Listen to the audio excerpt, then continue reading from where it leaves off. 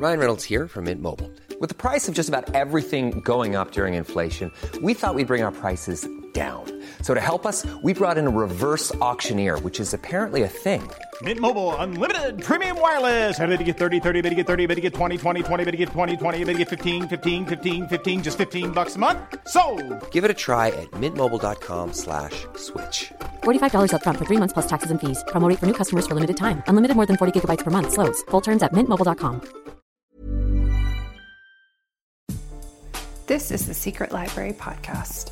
I'm Caroline Donahue. As a lifelong book lover, I've been hanging out with books as long as I can remember. Here on the show, we're going inside the world of books and learning what's involved in going from brilliant idea to finished manuscript and what it takes to get it out in the world. You'll hear from authors, publishers, editors, and all kinds of professionals whose work brings you what you read every day. The Secret Library Podcast is sponsored by Muse Monthly, a subscription box for literature and tea lovers. Get a brand new novel custom paired with a full box or tin of tea on your doorstep every month. Visit musemonthly.com and use the code SECRET00, all one word in all caps, for 10% off your subscription. We're back with another episode of the Secret Library Podcast. I am delighted to have Gary Wilson on today. He is not only the author of 2 novels, Getting Right, which came out this year, as well as Sing Ronnie Blue from 2007. He's also a professor at the University of Chicago's Graham School, and he got his MFA at Bowling Green in Ohio. And his short fiction has appeared in journals including Glimmer Train, Witness, Quarterly West, and Quick Fiction. And he was the recipient of the Graham School's 2014 Distinguished Service Award. Thank you so much for coming on, Gary. Thank you for having me. I've been really excited to have you on because I think you have a lot of insight about writing and getting to publication, but also because you are an English and creative writing professor, a lot of people have been asking since we had Sarah Selecki on a while ago, and she started to talk about the writing process, but people are really curious about how do you structure a story if you're going to write a book? So maybe we'll start there. Like, how do you go from idea and then figure out how you're going to structure this thing into a whole novel? Well, let me use an example of Getting Right, my latest book, because I had to very consciously figure out how to structure the narrative in that book, because much of the material is autobiographical, and that made it necessary for me to be able to create an artistic distance, because I didn't want to write a memoir, I wanted to write a novel. And in order to do that, I had to figure out, number one, how to get my emotional self give myself some space from the material, and also to be able to take a big wad of life material and try to make it into some coherent whole. And what I basically did, as a good friend of mine, Stephen Dixon at Johns Hopkins, said and says to many of his classes, is he tells people, look, we all write from experience, and therefore a lot of what we write it does have some autobiographical basis. So the first thing you need to do is change the names of the people you're writing about. So that's the first step in setting up the characters you want to write about in a book. And in my case, I had a brother and a sister, both deceased now, and I'd always wanted to write about my family in a large sense, in the largest sense. But in order to do that, you have to focus. And so what I focused on were the 3 siblings from this family. And I named the sister Connie, I named the older brother Len, and I named the narrator Me. So Me has no normal name. He's only referred to as Me. I did that consciously. I mean, it evolved. I mean, I'm not saying I sat down and thought rationally about everything, but what happened was that every time I set up an artifice, like the names of the characters, that gave me like a half step of artistic distance so that I could feel like I could play with things. And as I moved along, what fascinated me most was the interaction between memory and imagination. And so I let that just go, and it became the dominant theme in the book, because the narrator will consciously write, I imagine, when there is no basis for, in the quote unquote real world, no factual basis for what he's writing about. So I'm kind of rambling, but you get the sense that I did make a very conscious effort to create an artifact. No, that makes a lot of sense. I'm curious about, because I think it's amazing, changing the names. And I hear people talk about using the wording, I imagine, in a memoir situation, or it's possible that this happened, or language that shows that they're speculating. But I'm impressed that you felt the need to kind of hold to that, even though you were consciously writing fiction. I intended it, and so I hope it comes off that way, as being a little tongue-in-cheek and, maybe a little over-the-top artsy, to call the reader's attention to the fact that the writer is basically an unreliable narrator. And that, in terms of structure, let me go back a little bit, because the guy has to be unreliable, otherwise the dramatic tension that holds the novel together doesn't work. And basically what happens is that very early in the story, the sister, who the narrator doesn't have a very good relationship with, he doesn't have a good relationship with anybody, is challenged by the sister that if he's so damn smart, why doesn't he write the story of her life? He is a writer. And so she, is sort of poking him in the eye with his own profession. And he thinks about it and then says to her, okay, I'll do it if I can tell it the way I see it and not the way you want it to be seen. And so all the way through the narrative is this sense that he is almost defiantly telling the story from his perspective, and by definition then becomes unreliable, because it's only his story that ultimately gets told.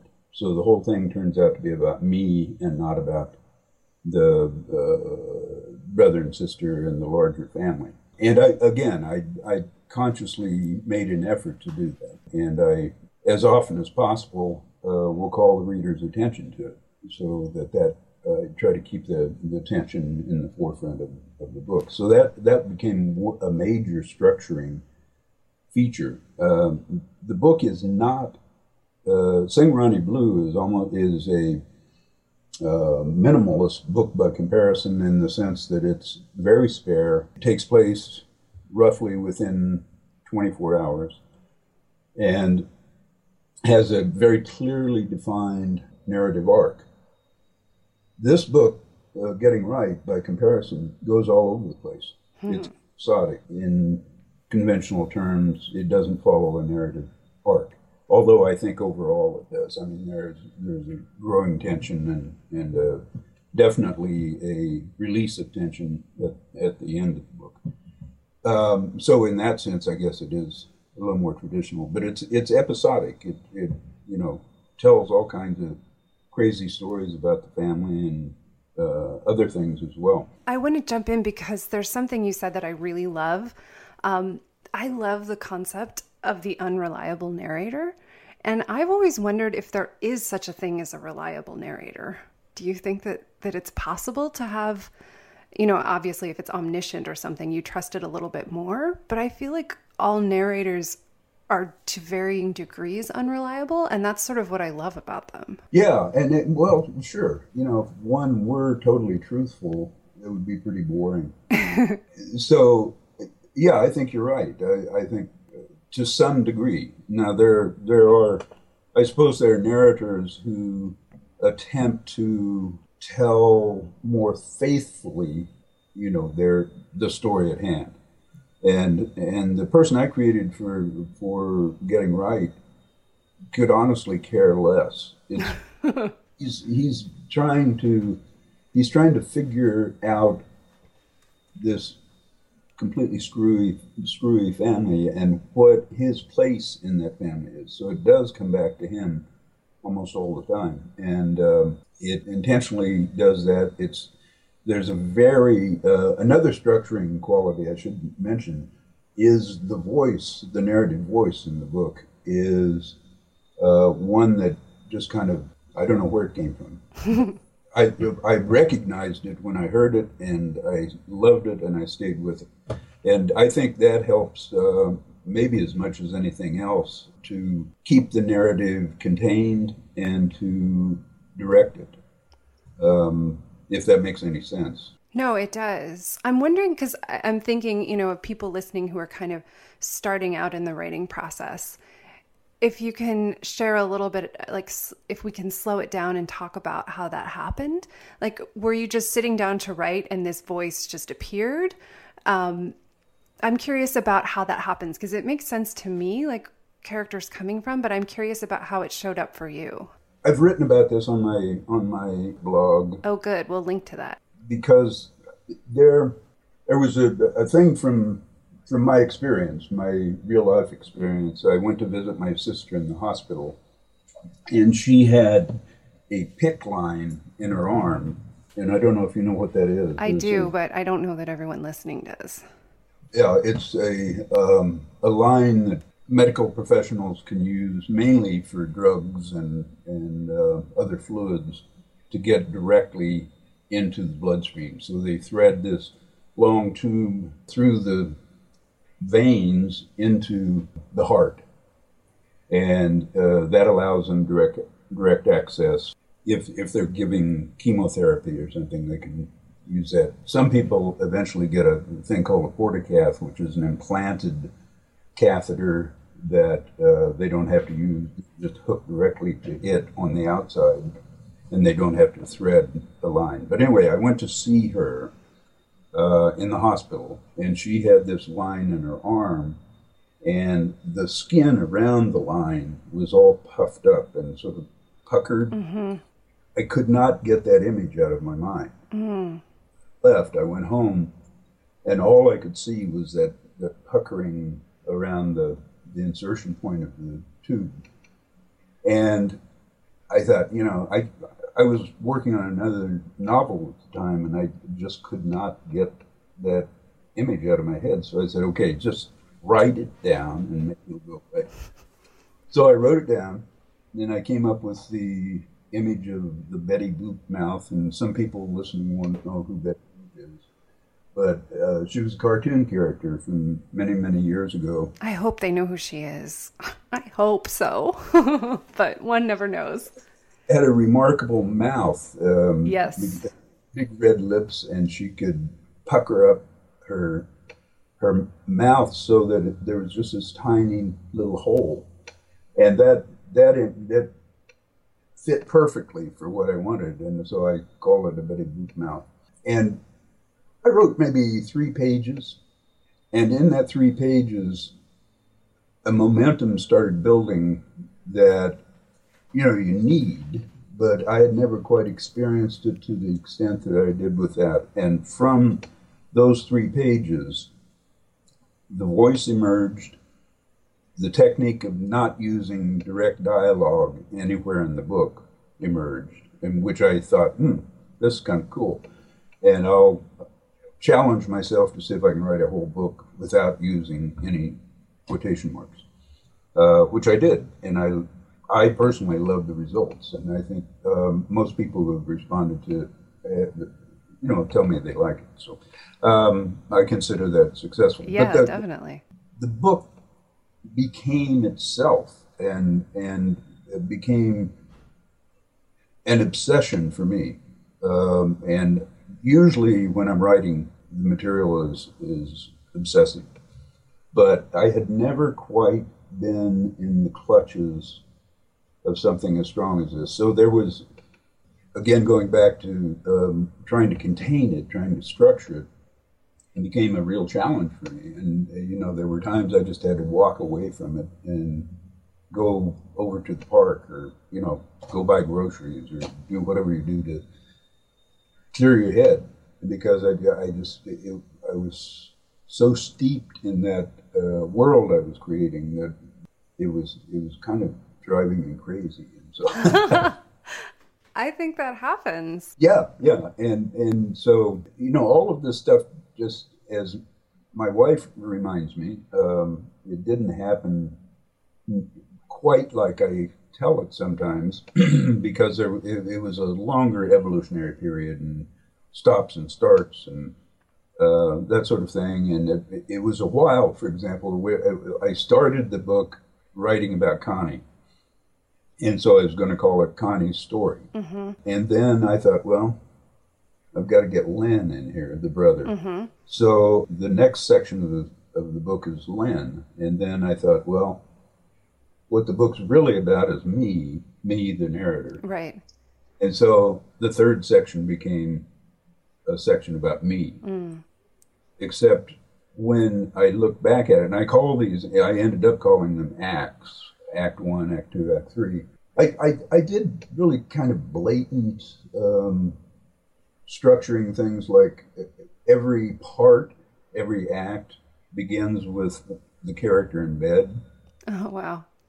Connie's in a hospital bed in the beginning of Act 1. Beginning of Act 2, Len is in a bed at a nursing home. And the beginning of Part 3 is the narrator at home in Chicago, waking up on a Sunday morning. I think that happened consciously. It did after I opened Part 2 with Len in bed. I said, well, me has to be in bed at the beginning of Part 3. So I did some pretty conscious things like that in order to structure the narrative enough that I could work with it and I could make it mine and not be beholden to external facts. And that's something that, when I was teaching, I always reminded students that probably what they were writing about had some basis in the real world. But what they have to pay attention to is that you leave that behind you and what you're writing takes on a logic of its own that you have to be willing to look at and pay attention to. That if you try to blend in everything from, quote, the real world into the fiction you're writing, it'll fail. So it's almost a guaranteed thing. So I think you have to pay quite a lot of attention to how you tell the story, and in a very large sense, how you tell it, and what you tell and what you don't, because that's you can't put everything in. So it sounds like the book started as an impulse to tell the story of these three siblings, but I almost picture it like you get into a little submarine with that map and you're intending to take that trip, but as you're going, the story itself takes on its own dimensions. So I wonder how much at the end of the time you were working on the book, and of course we all know there's many drafts in between, did it feel like these characters were completely separate people from the people they were to you at the beginning? Oh, yes, definitely. You mean like my real world brother and sister? Yeah, exactly. Like you thought about them that way at the beginning, but then they became Len and Connie, and they were their own people. And me, but the narrator, it took on he was somebody completely different. That's a very good question because, that had to happen in order for me to write the book. If I hadn't been able to separate myself, my real self, from those people, I don't think I could have written. I think that's the sort of big choice that happens between writing fiction and writing memoir. Like if it had been a memoir, you would have had to stay much closer to your real life brother and sister, right? Versus saying, no, I'm going to go and use this as inspiration, but I'm going to go off in a different direction and see what happens there. Yeah, it's exactly the issue for me, because as I said, I did not want to write a memoir. And the only way I could possibly work with it was just to say, I don't really care about what really happened, or who said what, or who did what. There are certainly instances in the book that are based on things that I experienced, but there are other things that are completely made up that have no bearing, in the external world at all. I love that freedom, and I'm always curious about what makes people as writers drawn to sort of the more writing from personal experience memoir arena versus fiction, because I can hear arguments for both being scarier, like, oh God, there's a totally blank page and I could make anything up and I don't know what could happen. Fiction can feel really scary. But then there's also, I don't know if I'm going to tell it right. There's all this stuff that's already there. I don't know how to work with it. So I think historically, obviously, your other book was a novel and you've focused on fiction. Is that how you felt about fiction? I'm not sure of the question. Yeah, I don't know. I guess maybe I'm not either. that it feels less intimidating to write something where you get to make up the world and that the world is not there, rather than trying to interpret something that is already there. In the early part of my education, I was a history major, so I do have a respect for history. But I find in fiction, no matter the genesis of it, the issue for me is both artistic and emotional. Artistically, I want to write the best prose I'm capable of, and also play with ideas and play with structure, experiment with doing things like not using quotation marks for a whole novel and yet have people talk all the time. And I like those kinds of experiments, and I'm not sure, I just was never drawn to something like memoir, I guess because I didn't feel as free with it. And I had a good experience team teaching a class with a very good memoirist at the University of Chicago, and it was interesting to just sit and talk with her about the differences between memoir and fiction. And the one thing she kept coming back to was that with a memoir, your main charge is to be as faithful to the facts as you can possibly be. And in fiction, of course, that's the first thing you throw out the window. And I guess I like, as wasn't it Mark Twain who said, we're all professional prevaricators. In other words, we're born liars.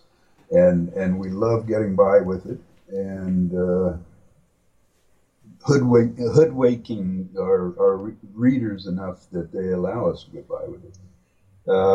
So I think that's why I like fiction so much, is the amount of leeway and freedom there is in the creation of it.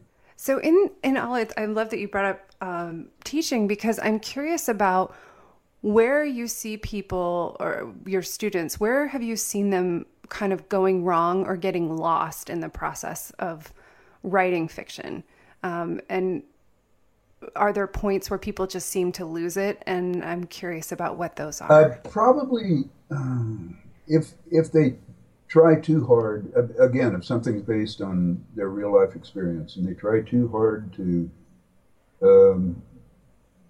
make, their fiction faithful to real life events. That is nearly possible to do. And I've had students just get lost in that process, and no matter what I or anyone else said to them. And so that's one place where you just have to forget whatever it's based on, and because as I said, your work will take on a logic of its own and a direction of its own that you need to pay attention to. The other thing is that I usually would tell my students that you want to,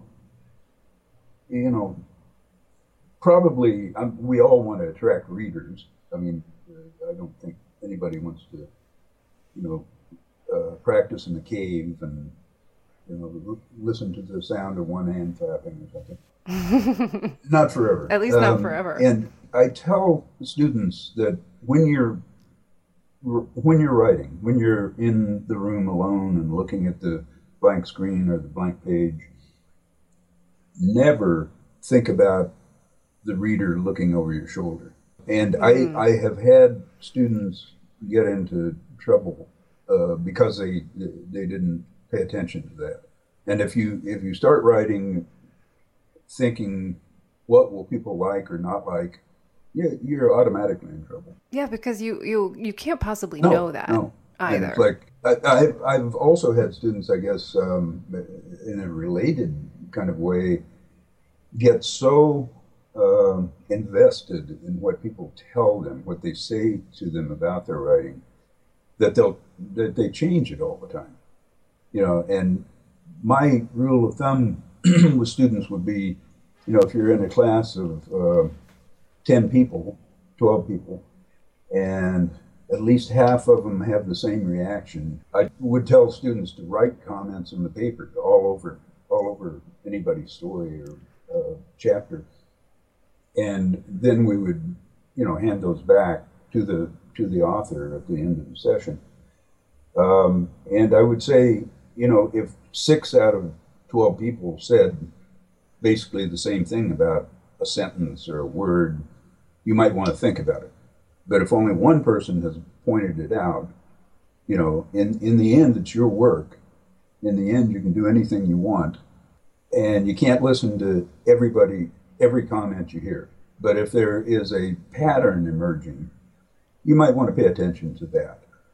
But don't get mired down. And I had a student, for example, who was trying to finish her novel, and she was such a perfectionist, and I kept telling her, don't give this to people to read until you're satisfied with it. But she would do that anyway, and then it would come back from a reader, and she would go into this tailspin about, well, maybe I don't want to open it this way.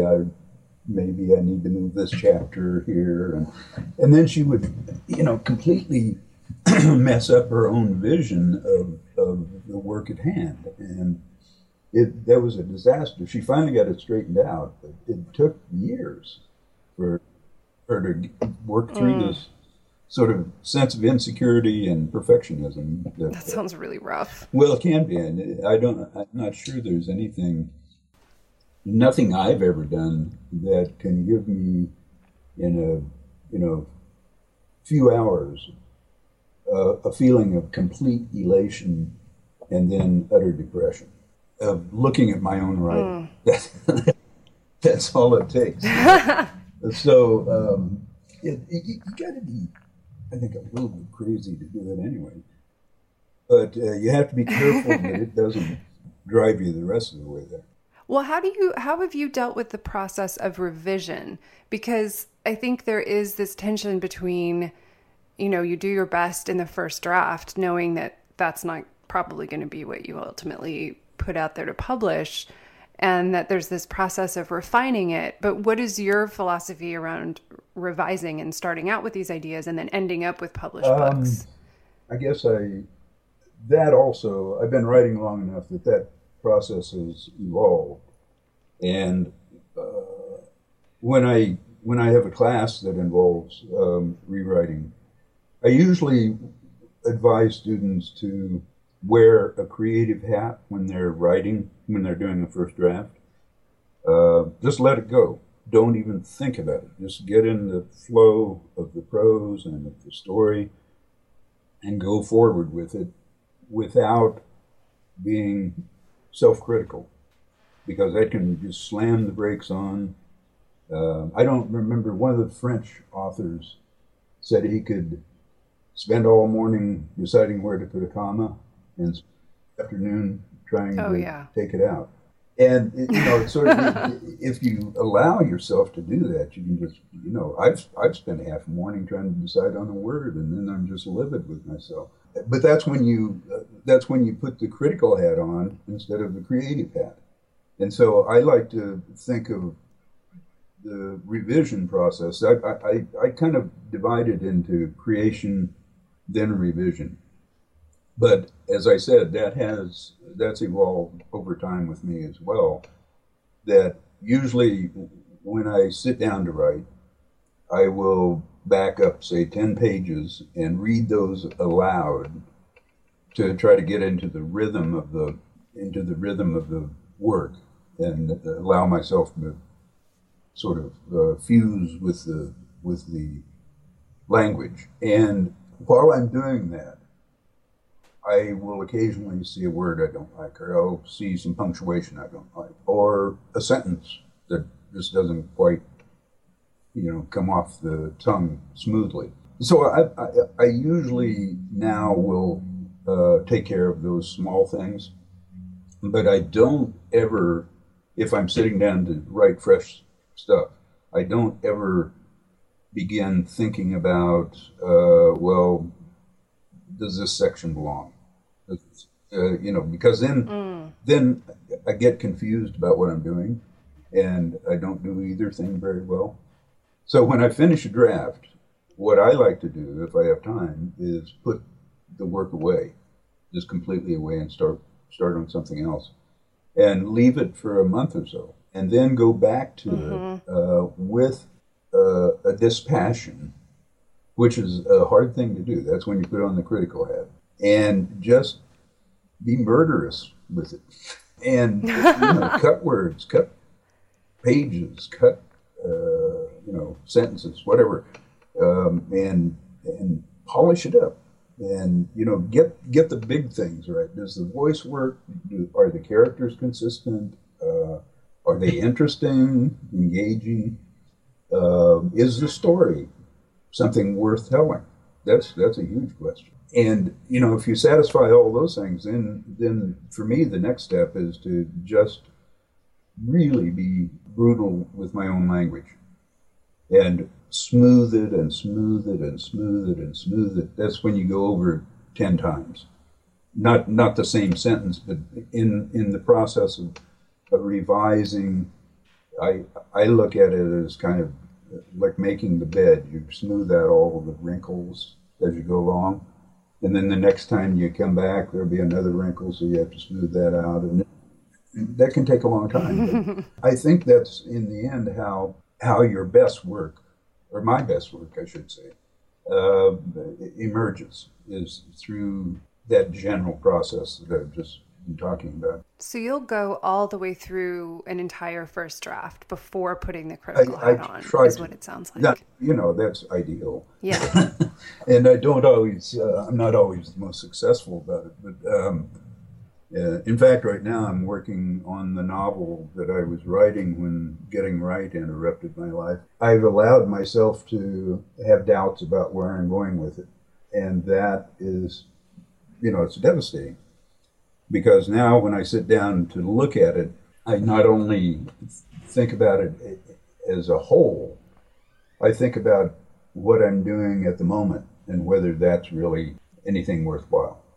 So I've got myself in a little tailspin with that I'm trying to work out of. So it is a practical piece of advice, is not to let yourself get distracted until it's time to get distracted. So what does your actual daily or regular writing routine look like? I'm always fascinated by how people actually sit down and do the writing. I have a good friend who's no longer University of Chicago, but in fact, he's in L.A.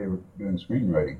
He used to talk about you have to be able to spend some ass time. Yeah, you have to go to your desk, and you have to sit there, and you have to not answer emails, and you have to not answer the phone, and you have to not, do whatever, play solitaire or whatever, and immerse yourself in your work. Now, it doesn't mean you're going to get 20 pages written, but you're there. And I think the issue is that you need to have discipline. Mm-hmm. And you have to, I remember once at a conference, a participant came up to me after the conference in tears and said, "You just saved my marriage."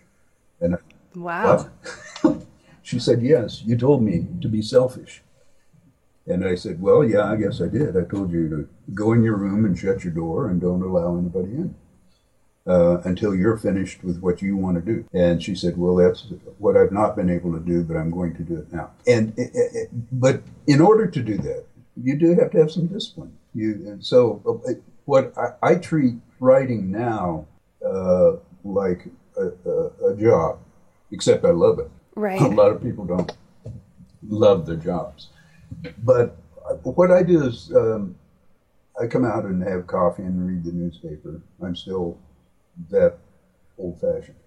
And have some, a little breakfast. And then I'll bring a cup of coffee into my desk and I sit down. And I've been bad recently about allowing myself to look at emails before I start writing. But I try to make quick work of that because most of them are junk anyway. Yeah. Particularly in the political season. But then I try to work until noon, and then I'll have lunch and get to read the funny papers as my reward. Nice. And then I'll usually, because I tend to get sluggish after lunch, I will maybe almost every day I go down to the store to buy food for the evening meal, and that gets me out of the house. Otherwise, I wouldn't talk to people.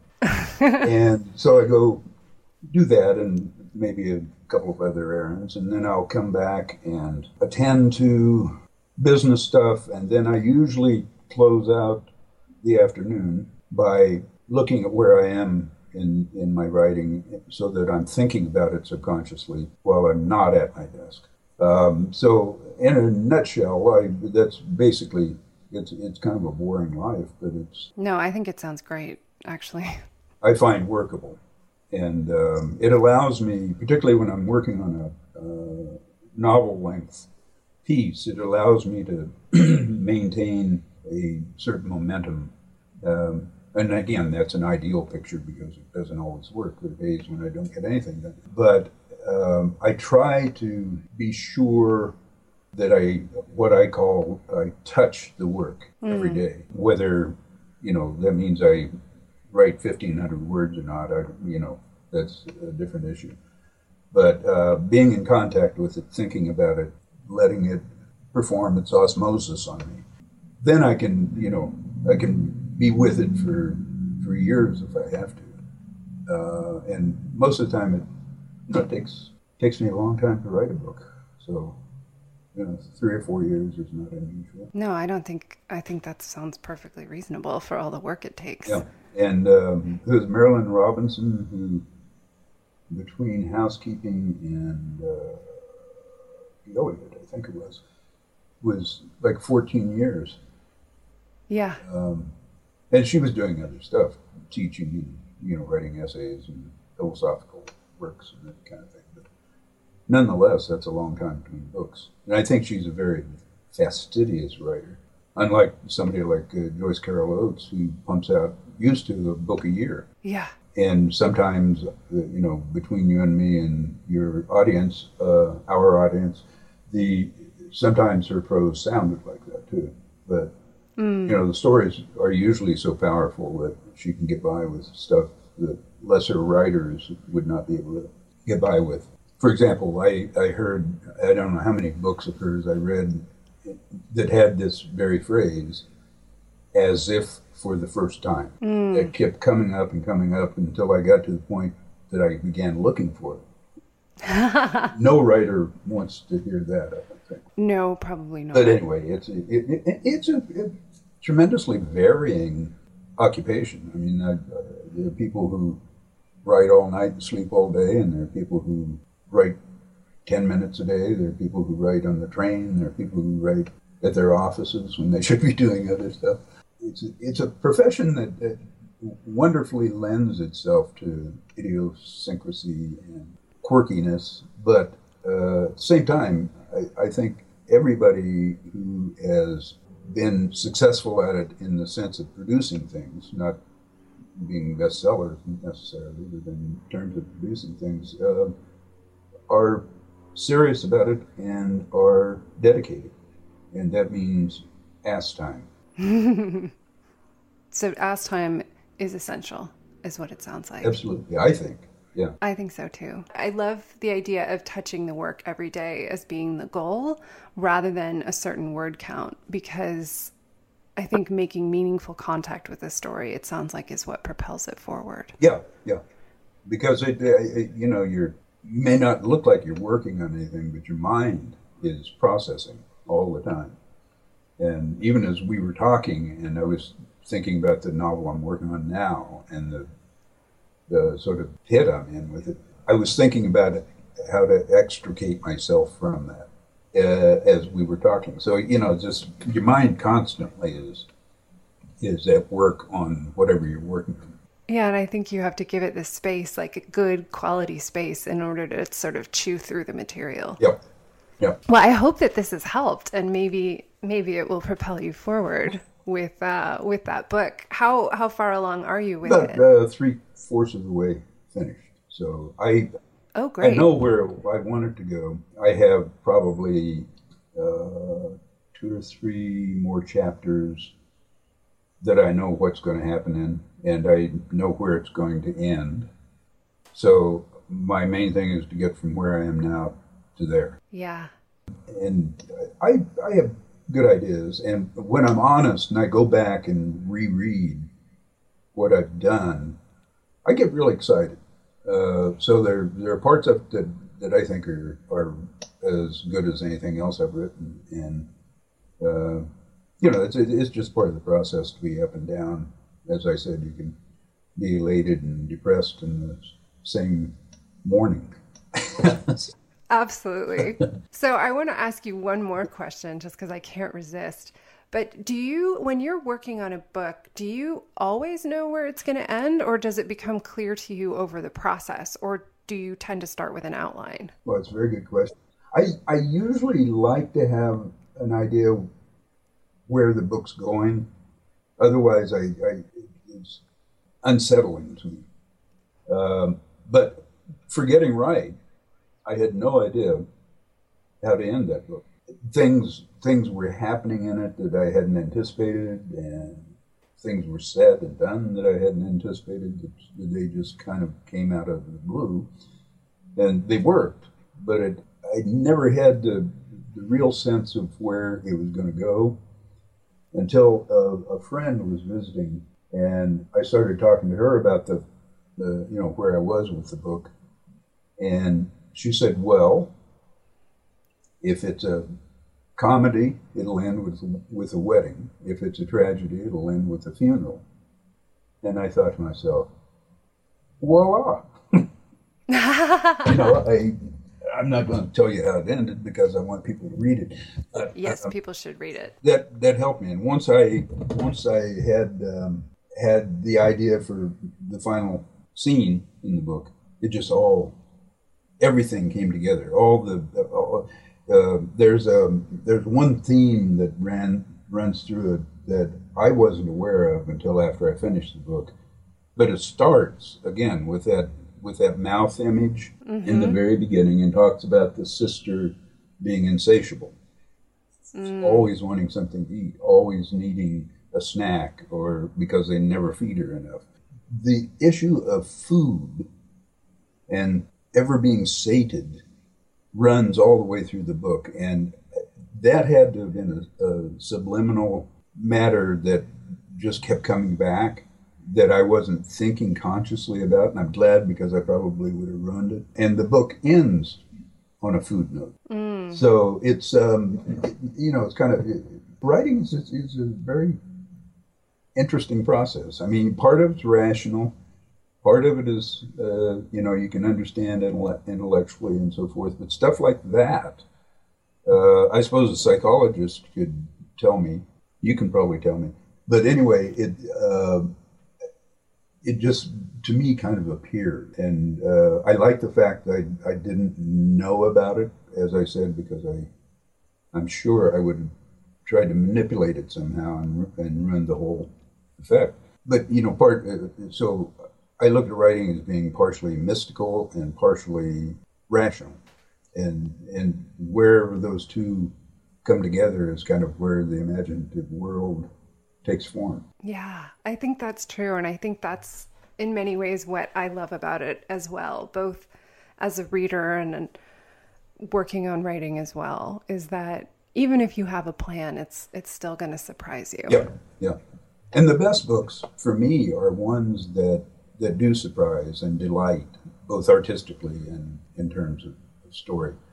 I don't like to be tricked, so I kind of stay away from that type of writing. But I love being taken on adventures, and that can be a tragedy, but it's an adventure. It moves me from where I am to a whole new place, and that's kind of what is sustaining about the business to me, is being able to try to create those places and invite people into them. I think that's so true. And we're going to put everything up so that people can find both of your books and what you've written, because I think they will love getting to read them, especially after hearing about how they were structured, and be able to see that play out in the books, which are structured so differently. I'm so grateful that you were able to take the time to talk to us, Gary, and I know that people are going to get so much out of hearing sort of the nuts and bolts aspect of how you work on your writing in both of these books, and then the one forthcoming. So you'll have to keep us posted on that as well. Oh, don't worry.